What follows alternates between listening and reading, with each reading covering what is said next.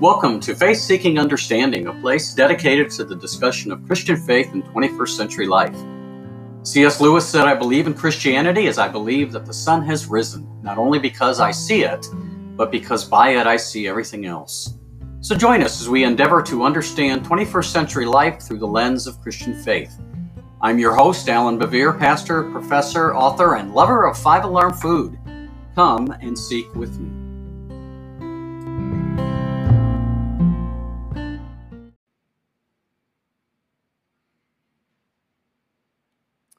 Let us pray.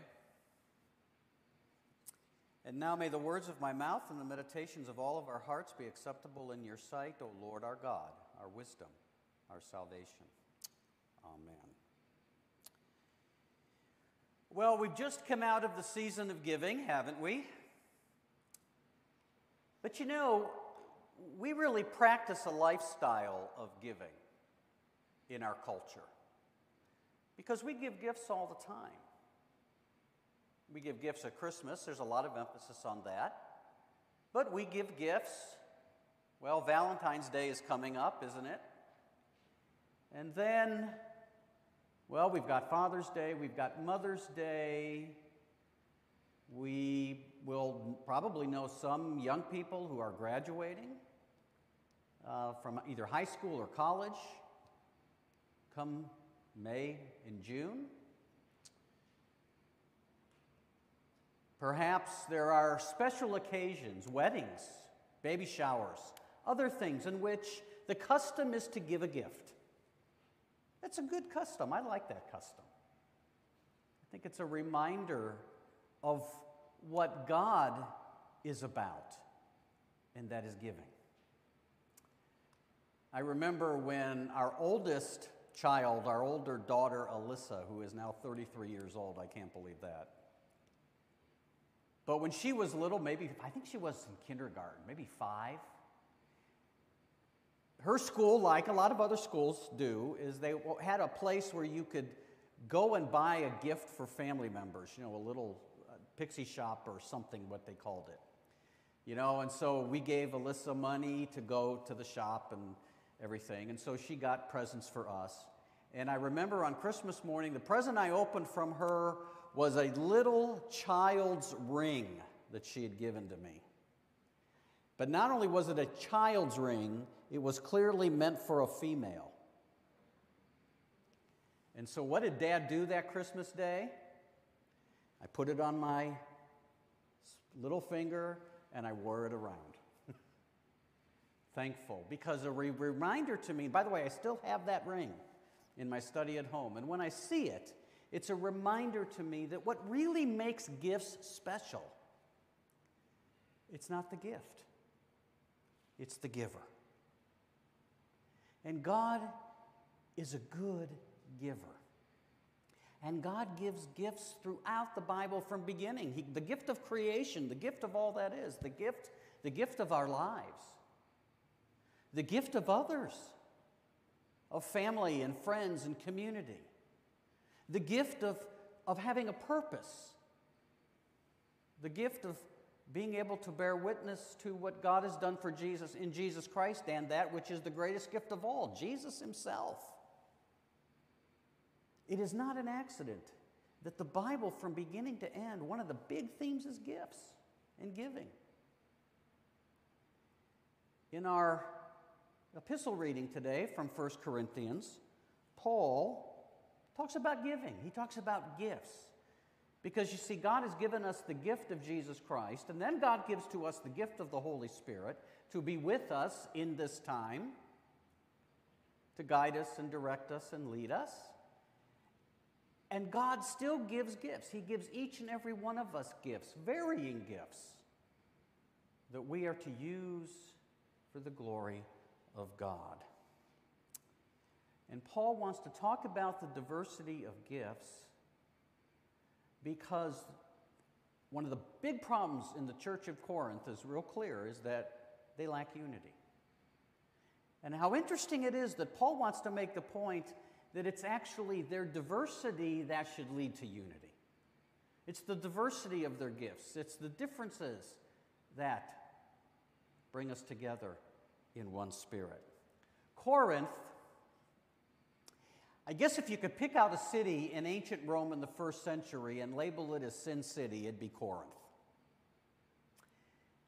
I have often compared Corinth to Las Vegas, Amsterdam, and South Florida on spring break, all wrapped into one. It's a happening place. It's a port town. In the first century, if you wanted to refer to somebody as immoral, you would call them a Corinthian. To play the Corinthian. Boy, how do you like? How's that for a great reputation for your city? And a lot of that had seeped itself into the church of Corinth. And so Paul writes to address a lot of things. We know the Corinthians have been writing to him because one of the things he says in his letters is, now about the matter you asked here, about this, about that. So they're writing to him for his instructions. And so mail is going back and forth. And so Paul writes to address a lot of issues, but the key problem they have that has led to all of the hoopla in the church of Corinth is their lack of unity. And that's what Paul wants to focus on. And so one of the things that we think's going on is that there's a real competition happening in Corinth. Church members are actually competing.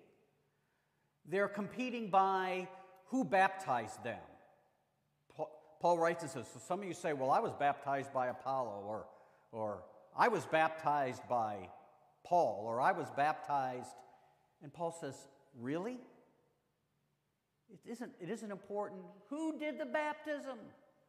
What's important is you've been baptized into one body. The focus is not on the person doing the baptism, but the baptism itself. And then there were people who apparently felt that they had attained a higher level of spirituality than everyone else, and they were walking around acting like it. And Paul sarcastically refers to them as these so-called super Christians. They're also, it seems, competing about spiritual gifts, that they're ranking them. And they're saying things like, well, you know, I speak in tongues and you don't. Or I have the gift of preaching and you don't.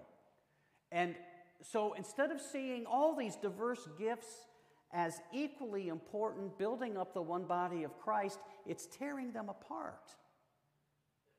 Because they're pitting their gifts against each other. And Paul writes to the Corinthians to tell them, as the Geico commercial used to say, that's not how this works. That's not how any of this works. It's not a competition. You don't rank the gifts. It's not about who baptized you. It's about what God has done in Jesus Christ through the power of the Spirit, and now that Spirit has imparted these gifts to each and every one of you to be discharged faithfully and equally for what? The unity of the body, the upbuilding of the body.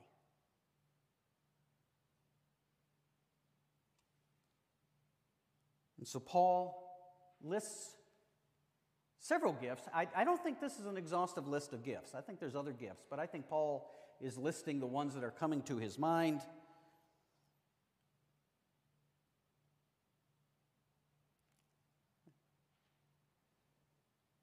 And so Paul writes to the Corinthians that what they should be doing is being appreciative of the gifts. By the way, the Spirit gives the gifts, right? This is an important point. The Spirit gives the gifts. We don't have to lobby for the gifts. We don't have to go to prayer and say, God, I wish for this gift instead of that gift. No, the Spirit gives the gifts. My Christian friends in the Methodist Church in Cuba say, they like to say, and I love this, the Spirit will do what the Spirit will do. The Spirit will give what the Spirit will give. It's not up to us to decide what gift I should have or what gift you should have. The Spirit makes that decision. The Spirit decides what gifts that we have been given for the glory of the gospel. And that all the gifts are equally important. Paul's going to go off into this body of Christ imagery, the different parts, as we read in the next 3 weeks in 1 Corinthians. But we should never, ever rank certain gifts as being more important. All gifts are given by the Spirit. All are to be equally embraced in the service of the church. And I am thankful. Let me say one thing. I'm thankful for the diversity of gifts in the church. I am thankful for those of you who have gifts and talents and expertise in areas where I don't. And I think it's wonderful. You know, when sometimes we staff, we talk about something that needs done or something, and we think, well, we know who would be the perfect person. These are gifts that God gives for the building of the body. Because no one person can be all, and no one person can do it all. And so we need each other. And so when the body works together, when we all exercise the gifts that God has given to us in the various ways that they can be exercised, the church is built up. And a church that is built up will be a positive influence in its community.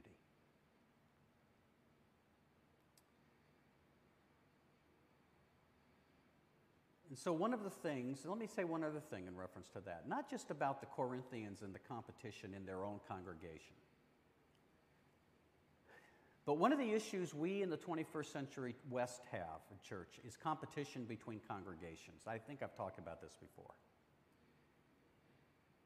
Every church wants the same thing. Every church has to have all the same ministries.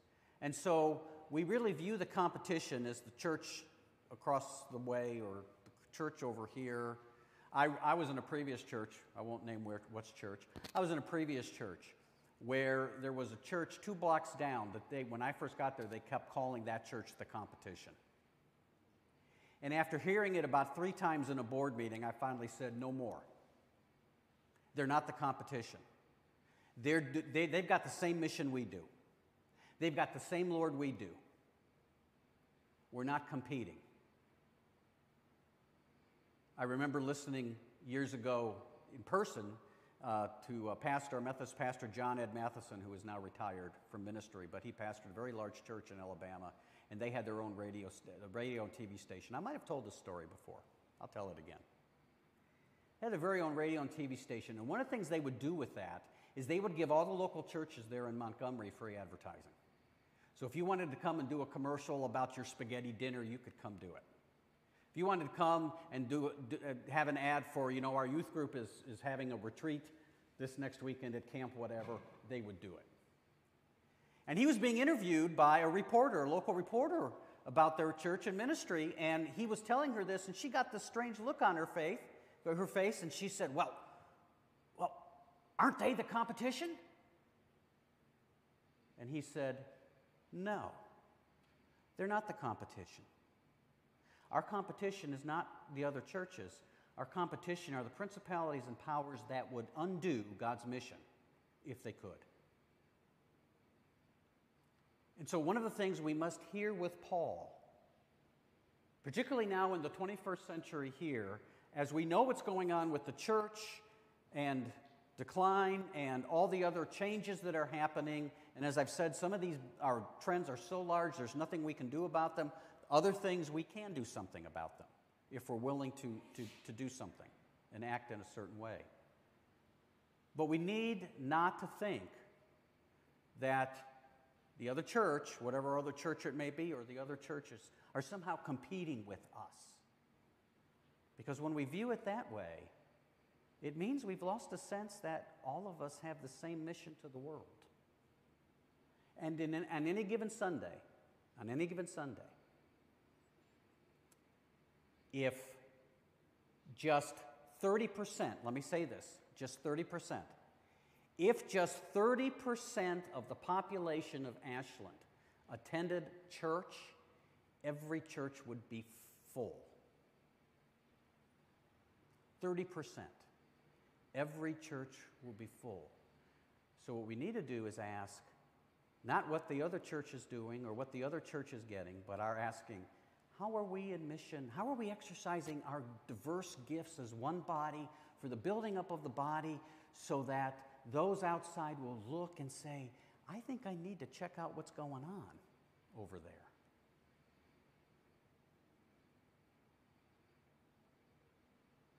I'm so thankful, as I've said, not only for this church and for the diversity of gifts we have in this place. I'm thankful for the other churches who also have gifts that they exercise. I'm thankful for my pastoral colleagues in this town, many of whom I've gotten to know and who I just deeply admire and respect. We're in this together. So let's take all the diversity that God has given to us and work together for the unity of one mission. The mission that's been given to every single church in this world. Make disciples of all nations. That's the task. And God has given us the one Spirit that it may be accomplished. Let us pray.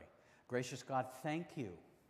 Thank you for just the differences that make it possible for us to be in mission in a complete way. Thank you for those blessings. Thank you for the blessing of the one Spirit. Thank you for the one gift of baptism. For the one gift of the Lord's table where we can come. Thank you for the gifts that you give to us. And may we, as we reflect the divine image that is in each and every one of us, may we reflect the divine image in offering our gifts to those around us for your glory. In Jesus' name, amen.